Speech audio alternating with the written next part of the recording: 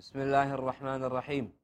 الحمد لله رب العالمين، والصلاة والسلام على رسوله الكريم نبينا محمد وعلى آله وأصحابه أجمعين. أما بعد. So today we shall begin with our study of Al-Hadith Al-Khamis wal-Ishrun, Hadith number 25, in the collection of Imam Al-Nawawi's 40 Hadith.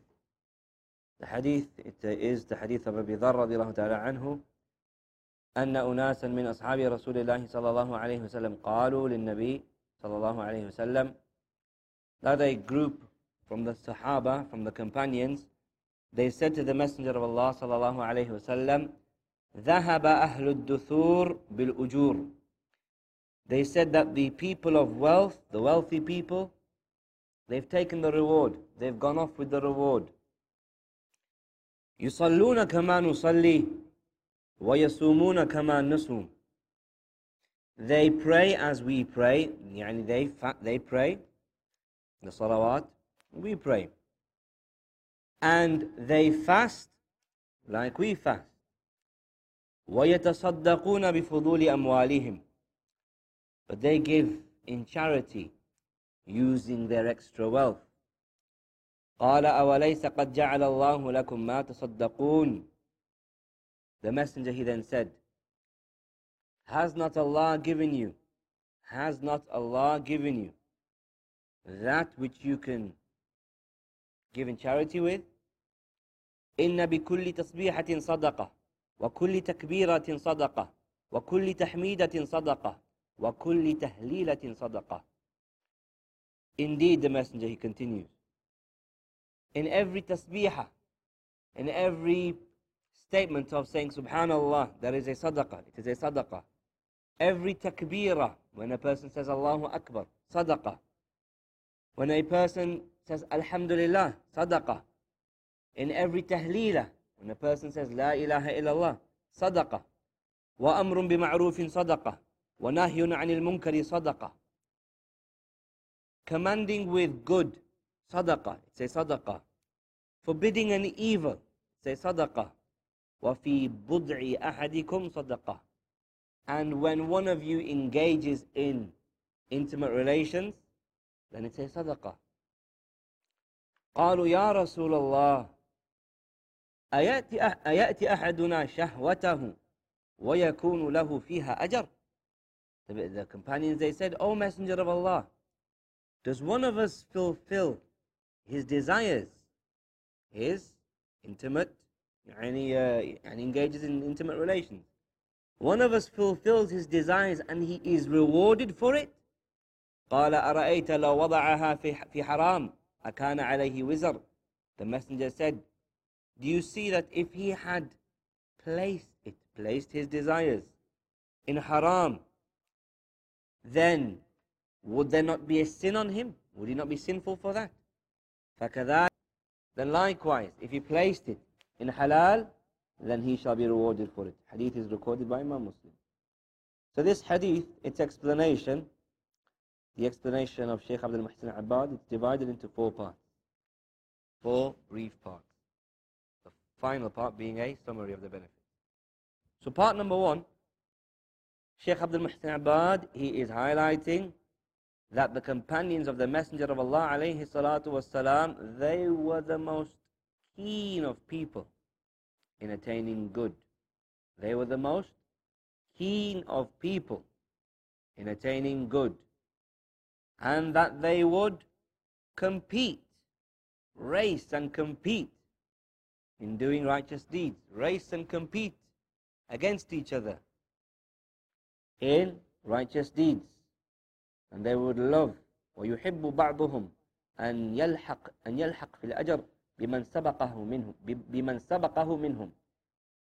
If it was the case that a companion knows that somebody else has done a righteous deed via which he can attain a certain reward from Allah, he wants to do the same thing.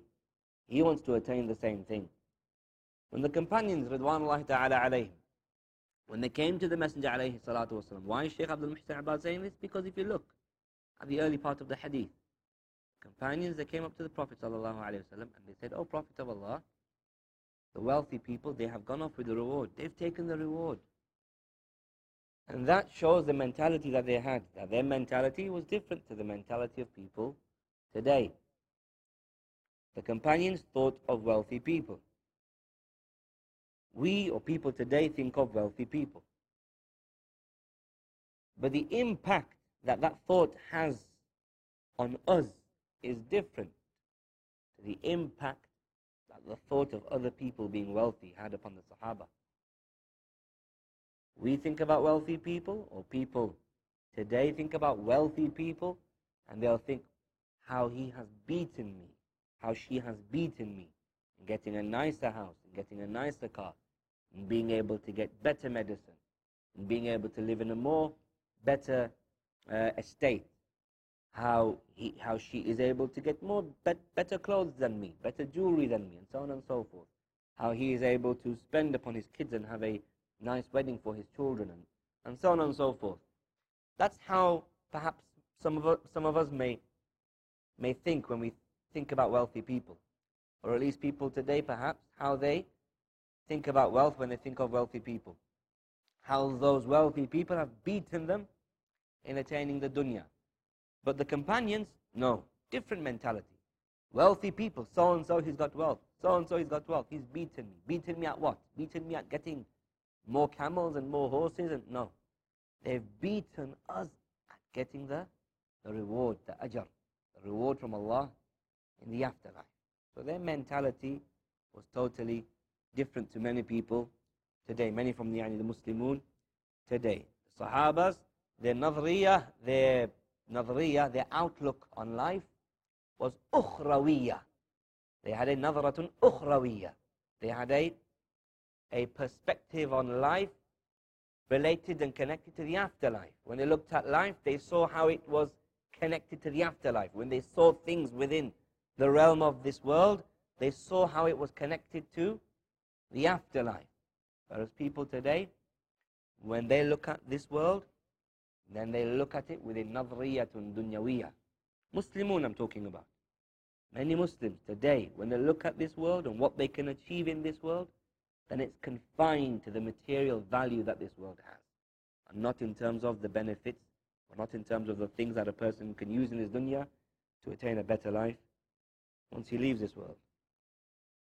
So this is what Shaykh Abdul Muhsin Abad is saying. The companions, they were very, very keen about getting good, getting reward, competing with each other, beating each other in the race of attaining reward. نعم ولهذا ذكر جماعة من فقراء أصحاب رسول الله صلى الله عليه وسلم ومشاركتهم للأغنياء بالصلاة والصيام. So now the Sahaba, they have found that the rich people, they are the same as they are in many deeds. They are the same as they are as far as the deed of prayer is concerned. Meaning, I have a potential, the poor Sahabi, has a potential to pray. So-and-so, the wealthy Sahabi, he has the potential to pray as well. I have the potential to fast. He has the potential to fast. So both of us, we have, it is what is accessible to him to do, as far as attaining reward, is accessible for him as well. What is accessible for me is accessible for him. But now he's got wealth. He has much more wealth than I do. And therefore he is able to give in charity and attain reward, which I can't. So when the Sahaba mentioned this to the Prophet ﷺ, then the Messenger ﷺ, he clarified to them that there are different forms of sadaqat. There are different forms of sadaqat. Some among those forms are those that the poor people can also do, yani give. There are other forms of charity that the poor people can also yani do, such as making adhkar, such as commanding with good, such as forbidding evil. So this is the first part of Shaykh Abdul Muhsin Abad's sharh. That essentially the Shaykh is saying, the Sahaba, they were very keen people. They were people that were very serious about getting reward. They would race each other in getting reward, and they would want to beat each other in being able to get reward, and thus they had this type of anxiety, apprehension about whether or not they can beat the poor, beat the rich people. And the Messenger ﷺ clarified to them that they can, because sadaqah, it is broad. The field of sadaqah, the field of giving charity, it is broad, it is expansive, and among them are other forms other than wealth that even the poor people can engage in, such as adhkar and يعني أمر بالمعروف ونهي عن المنكر. تمام. Part number 2. الصدقات التي أرشد النبي صلى الله عليه وسلم الفقراء إلى الإتيان بها تنقسم إلى قسمين. So if you notice here, the sadaqat, the different forms of charity that the Prophet sallallahu alaihi wasallam directed his companions to do, they can be split into two categories. Charity is broad, isn't just limited and restricted to giving charity by using wealth. That's the asal, but it's not limited to that. Broad. And it can be split, charity can be split into two parts. يعني قاصرة ومتعدية. قاصرة, that which is limited form of charity, a restricted form of charity. And the second is متعدية. متعدية. Whereby the charity, there are not only you benefit from it, but others benefit from it as well. So others are the recipients of the benefit of whatever you give in charity. So for example, as far as the first category is concerned, those sadaqat that are qasira, that are restricted, are those sadaqat that you give, that charity that you give on behalf of yourself, the charity that you give on behalf of yourself. You are being charitable to yourself. You are being charitable to yourself.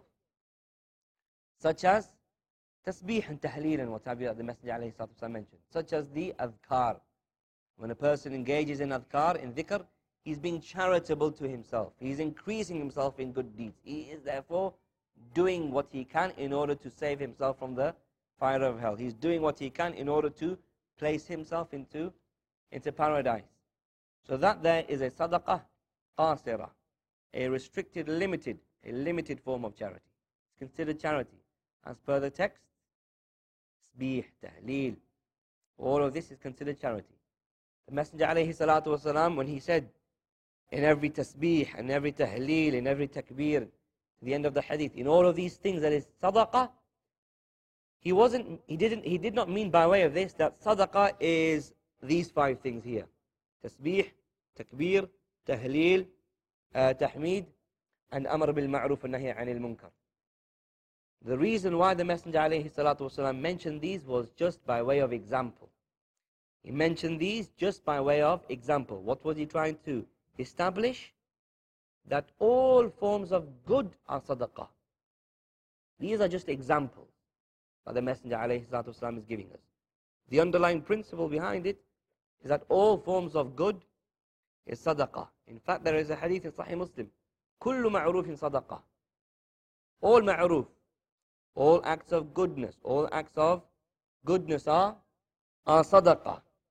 In this particular hadith, the Messenger alayhi salatu wasalam mentioned these just by way of an example.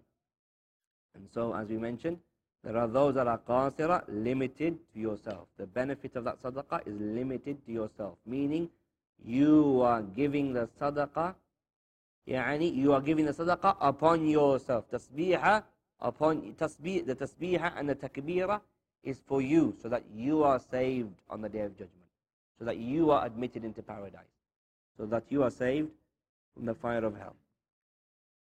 As for the second category, that sadaqah which is muta'addiyah, that sadaqah where others are the recipients of the benefits of that sadaqah, then that is, an example of that would be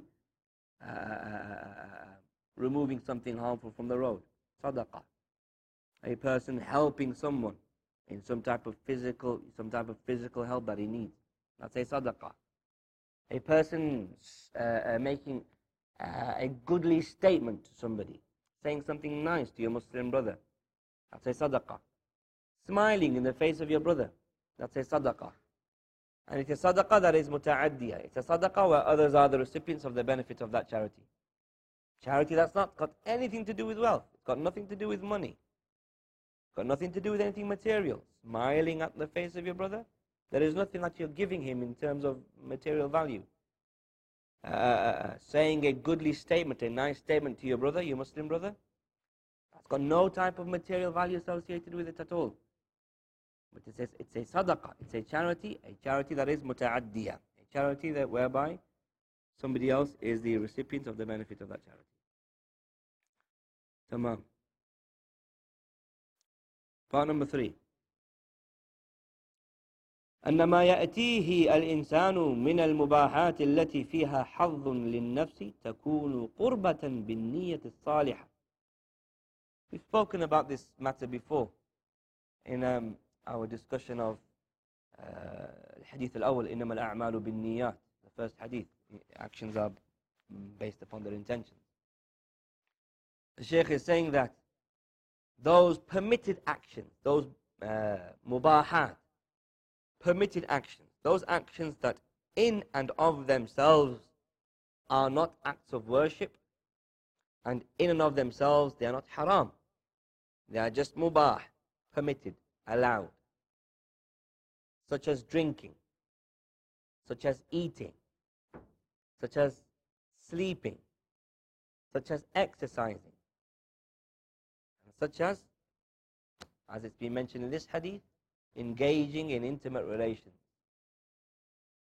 Those type of things that are mubah, that are just permitted, not haram, not wajib, just permitted. You're not going to be rewarded for it, and you're not going to be punished for it. Those type of things that a person engages in, if he engages in them with a niyyah, salihah, with a righteous intention, then he can be rewarded for it. So now, for example, a person, as far as this matter is concerned, Shaykh Abdul Muhsin Abadi says, the one who fulfills his desires, his carnal desires, the one who fulfills those desires of his, intending by way of that to keep himself free from sin and safeguard himself from sin, and likewise to safeguard his family from sin, to be chaste.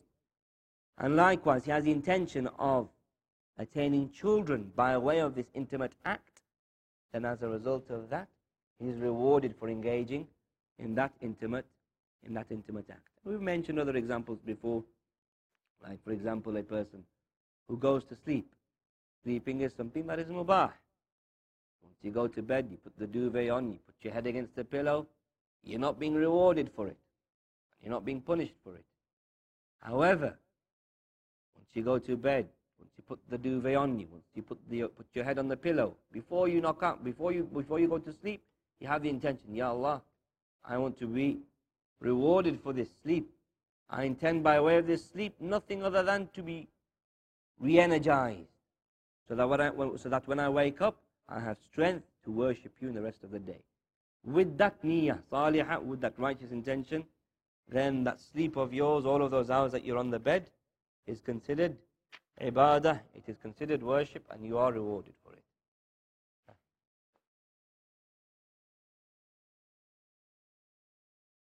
But it has to be with the ulama say it has to be with the intention. Yeah, it has to be with the intention. It has to be with the intention. Tamam. Number 4, مما يستفاد من الحديث. What the benefits that are derived from this hadith. Shaykh Abdul Muhsin Abadi mentions 8 points. We'll mention them and then we'll go on to the hadith number 26. So number 1, from this hadith we learn how keen the companions were in doing righteous deeds and in competing in doing good. Number 1, we learn how the companions were very keen about doing righteous deeds and competing with each other in attaining all of that good. Number 2,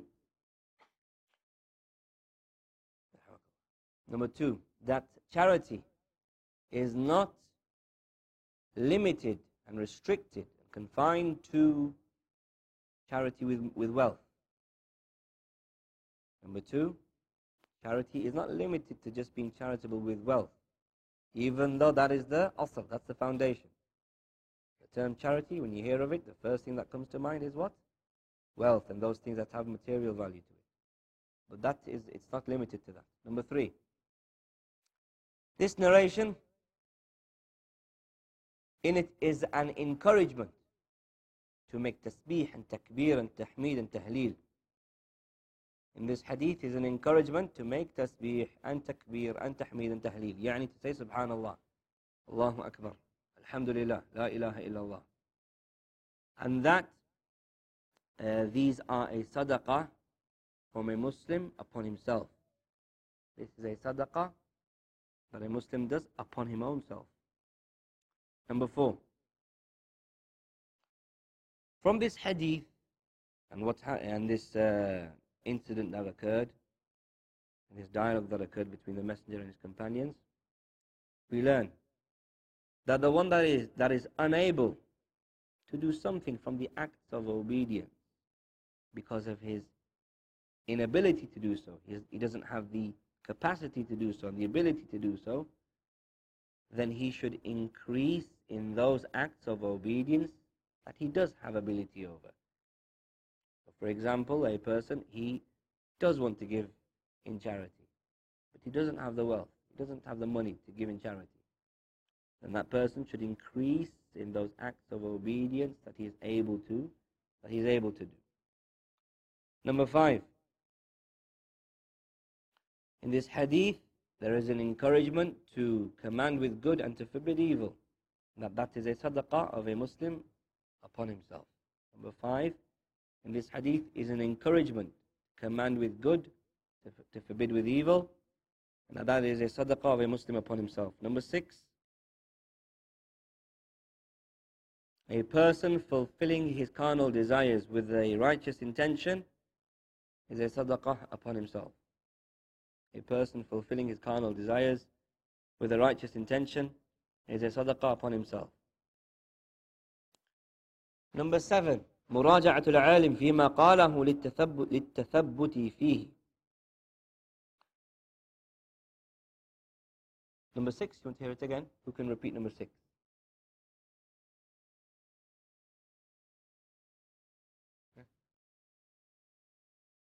Number 6, a person fulfilling his carnal desires is an act of charity upon himself. Okay? With the correct intention. Person fulfilling his carnal desires with the correct intention is a charity upon himself. If he does it with the intention of keeping his wife chaste. We mentioned that in part number 3. Got it? Okay, part number 8. Part number 7. مراجعة العالم فيما قاله للتثبت فيه. A person rechecking with a scholar concerning what he said in order to verify it and be certain of it. Scholar says something, person is unsure whether he's understood his statement correctly. It shows that this is something that a student should do. Check with the scholar what he's mentioned, with the fatwa that he may have given, with the advice that he may have imparted, as to what he actually said, so that you make sure that you've understood it correctly. Because the companions, Ridwanullahi ta'ala alayhim, they said to the Messenger alayhi salatu wasalam, أَيَأْتِ أَحَدُنَا شَهْوَتَهُ. Does one of us fulfill his desires? وَيَكُونُ لَهُ فِيهَا أَجَرٌ. And he is rewarded for that. And then the Messenger alayhi salatu wasalam, he confirmed it. So the point being is that here we can clearly see that the companions, they made muraja'a, they rechecked what the Messenger alayhi salatu wasalam said as far as being able to ensure that they've understood what he said correctly, whether they have understood what he said correctly. And number 8, إثبات القياس. And here alayhi salatu wasalam, he made qiyas, he made a form of analogical deduction, which is a principle from the principles of usul al-fiqh. يعني the Messenger alayhi salatu wasalam, he affirmed the reward being attained by engaging in intimate relations with somebody that is permitted for you to engage in intimate relations with, as an act of reward. Why? Because he made qiyas of it. He compared it to another action, which is similar to it. However, it is when a person engages in intimate relations with those that he is not allowed to engage in intimate relations with, and thus he is sinful for that. And from this particular hadith, the ulama have extracted a form of qiyas known as qiyas al-aqs. Yani the analogical deduction that a scholar arrives at by comparing two things that are similar to each other, or essentially identical to each other, in their asl, in their source. One of them being haram, and the other being halal. In this particular scenario, person engaging in intimate relations with someone that he is not allowed to engage in intimate relations with would be haram. That very same thing then, if it is with someone that is permitted for him to engage in intimate relations with, then it would be something that he would be rewarded for. In the first scenario, he would be punished for it, and therefore the qiyas al-aqs, the opposing qiyas, the opposing analogical deduction, is that he would be rewarded for it. And that is something that is discussed in detail in the matters of usul. Tamam. Now we'll move on to the hadith al-sadis wal-ishrun, hadith number 26. And this hadith is similar. It is very, very similar to the previous hadith. In it, the Messenger alayhi salatu wasalam, he says, the hadith of Abu Hurairah radiyallahu ta'ala anhu, قال رسول الله صلى الله عليه وسلم كل سلامة من الناس عليه صدقة. Every single joint that people have, every single joint of mankind, there is a sadaqah, there is a charity that is due upon it. كل يوم تطلع فيه الشمس. Every day that the sun rises. So every day that the sun rises, there is a sadaqah, there is a charity that is due upon every single joint. تعدل بين اثنين صدقة. Bringing about reconciliation between two people, two people that are disputing between themselves. Bringing about reconciliation between two people is a sadaqah. وتعين الرجل في دابته فتحمله عليها أو ترفع له عليها متاعه صدقة. Aiding a man in his riding beast by placing him on top of it, or placing for him his belongings on top of it, is a sadaqah. Again, aiding a man who has a riding beast. The riding beast, the man is unable to get on top of it, and we'll expound upon it later. The man is unable to get on top of it.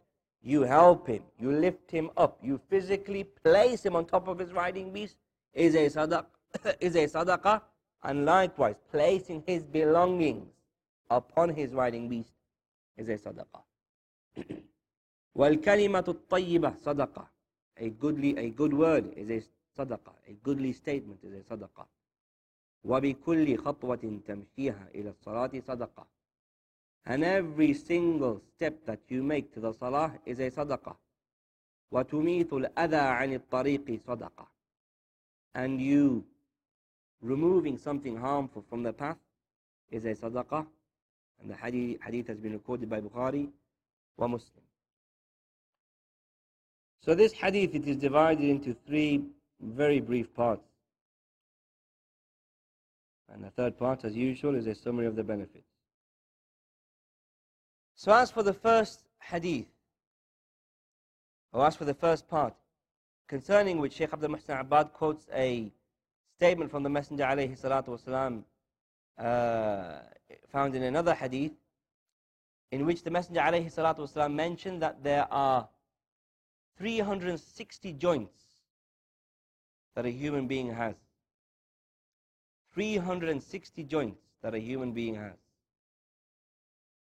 And those 360 joints, there is a sadaqah, there is a charity that is due upon them. This statement that the Messenger ﷺ made, that there are 360 joints that a Muslim has. We believe in this and we take this on board regardless of what the scientists may end up saying, regardless of what anybody else may end up saying. So if it is the case that the Messenger ﷺ, a general principle, that if it is the case that the Messenger ﷺ makes a statement,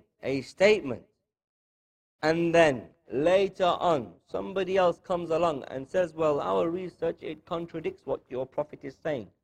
Our research contradicts the statement that your Prophet made. We take the statement of the Messenger ﷺ and we give no consideration to the statement that they make. So they may say, the Messenger ﷺ may make a statement. A scientist may come along and he may criticize the statement of the Messenger ﷺ and say, your Prophet's incorrect. He's saying such and such, our research says such and such. No. The thing that yuttaham, the thing that is upon which doubt is cast, is the statement of the scientist. Rather, the Messenger ﷺ, his statement, there is no doubt that is cast upon it. Because at the end of the day, whatever the scientist says, it is limited to his, whatever tools he has to research. And it is limited to his limited intellect. Whereas what the Prophet ﷺ is saying, that is coming from Allah. Yani the reason why we believe in what the Messenger ﷺ says is not because he was well versed in the field of science. It's not because he was well versed in, he came across many archaeological findings. It's not because he was well versed and he had in-depth knowledge and he had studied and received tuition in biology and, no. The reason why we believe what the Messenger ﷺ is saying is because what he said came from Allah. And Allah is the one that created the human anatomy, and Allah is the one that created the land and the sea and everything that exists. So therefore, because it is the case that we have Iman in the Messenger ﷺ receiving divine inspiration, then anything that he comes, we believe that it's come from Allah. And therefore whatever you give and whatever you, yani the scientist and anybody else gives that contradicts what the Messenger says, then that is the thing that the doubt is cast upon. Unfortunately, we find some people that are educated in reputable institutes of Islamic education, but later on, after they study in those places, after they graduate from those places, perhaps it's by way of, as a result of them having low self-esteem before the eyes of the disbelievers, that some of these people who receive Islamic education at orthodox Islamic institutions, once they come out from those institutions, perhaps as a result of their influence from the kuffar, they end up twisting the deen of Allah. They end up making excuses for certain matters in the deen of Allah. You have one individual who now is claiming that Ya'juj wal Ma'juj existing, this is metaphorical. Ya'juj wal Ma'juj, to believe that Ya'juj wal Ma'juj actually exists, then the way that this person was saying it is like he's mocking a person's intellect. Like, you have to be out of your mind to believe in Ya'juj wal Ma'juj. Why? Because we have now, science has developed, knowledge has developed. We've traveled the world, we've traveled so much, we've seen so much of the world.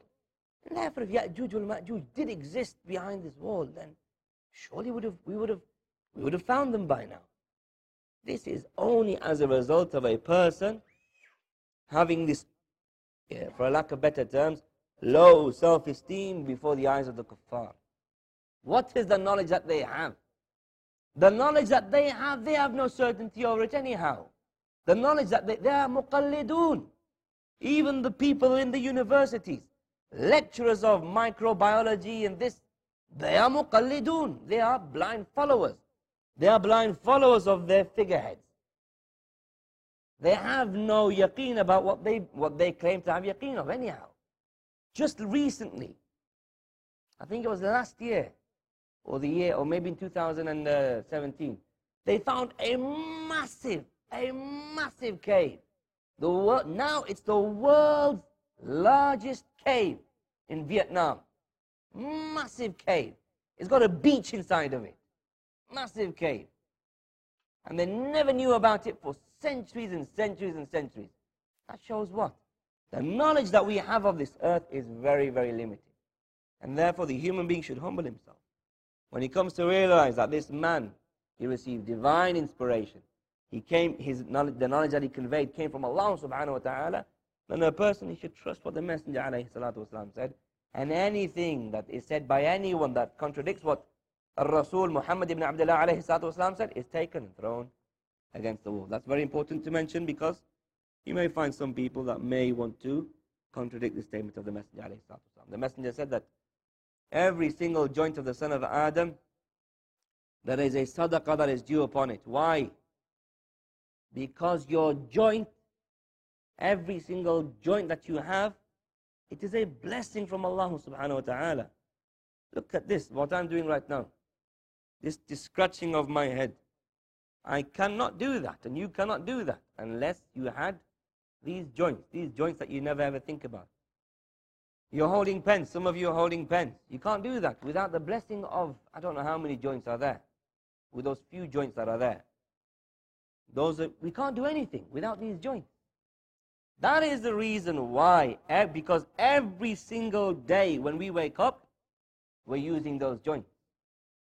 That's why every single day when we wake up, there is a sadaqah, there is a charity that is due upon this little joint here, and that little joint there, and these joints over here, and all of the joints, 360 joints that Muhammad sallallahu alayhi wa sallam, as-Sadiq al-Masduq, mentioned. 360 joints. One of the Mashayikh, Sheikh Abdul Razak al-Badr, he mentioned that long time ago he went to visit a person that was in hospital, a sick person that's in hospital. And this person, he was in Qism al-Huruq. He was in the department of burns, the burns department. Is that the best word for it? Burns unit. You tell I'm not a doctor. So Sheikh Abdul Razak, he went to a burns unit, and there was a man, young man there, 20 years old. And he is physically incapacitated, can't move at all. Can't move at all. And all of the features of his body, they had changed. And he had a mushaf in front of him. Sheikh Abdul Razak asked him, what do you do? And what do you do laying here? You can't move anything of your body.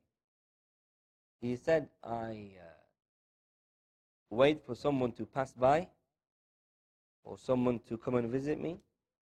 And then when they come, and I ask them to turn the page. That blessing of just being able to turn a page of the mushaf, when you're reading the book of Allah subhanahu wa ta'ala, even that you can't do it without the blessing of these mafasil, of these joints. Another example that the Shaykh mentioned was they were in a gathering, and there was a man there, and that man was paralyzed, couldn't move anything. And then that man said to everybody else in the gathering, you people have a blessing. You people are living a blessing, but you don't realize the value of that blessing. This man is physically paralyzed, can't move at all. Can't move his hands, can't move his feet, his legs, his body. And he says to the people in the gathering, all of you, you're living a blessing, but you don't realize the value of that blessing. He said, and what was that blessing? He said, I am unable to scratch an itch off my nose, off my face. That's a blessing. Imagine you have an itch on your face and you're unable to scratch or to itch or to remove that itch that you have on your face. Imagine next time you have an itch on your face, try to withhold your arm from scratching your face for 10 seconds. And it gets annoying, doesn't it? 30 seconds, a minute, it gets very, very irritating. Imagine being in that state where you've got an itch on your face, an itch on your eyes, an itch in your nostrils.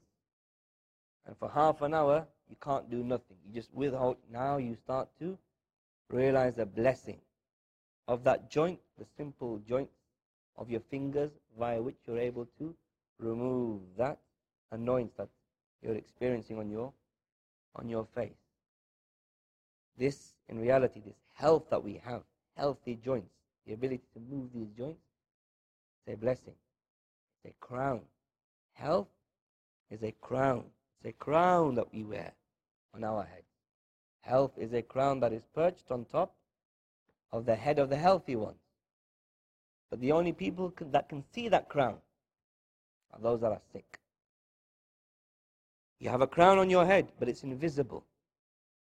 You can't see it. When you look in the mirror, you can't see the crown. But the person that is sick, he can see that crown. Because that crown is a crown of health. Just that blessing of being able to itch your nose. That blessing. What type of gratitude do we pay to our Creator for it? For that reason, the Messenger ﷺ said that every single day when the sun rises, then our joints, there is a charity that is due upon them. Then there's another narration where the Messenger ﷺ, he mentioned, وَيُجْزِئُ مِنْ ذَلِكَ رَكْعَتَانِ يَرْكَعُهُمَا مِنَ الضُّحَى. The hadith of in the narration Sahih Muslim, where the Messenger said that is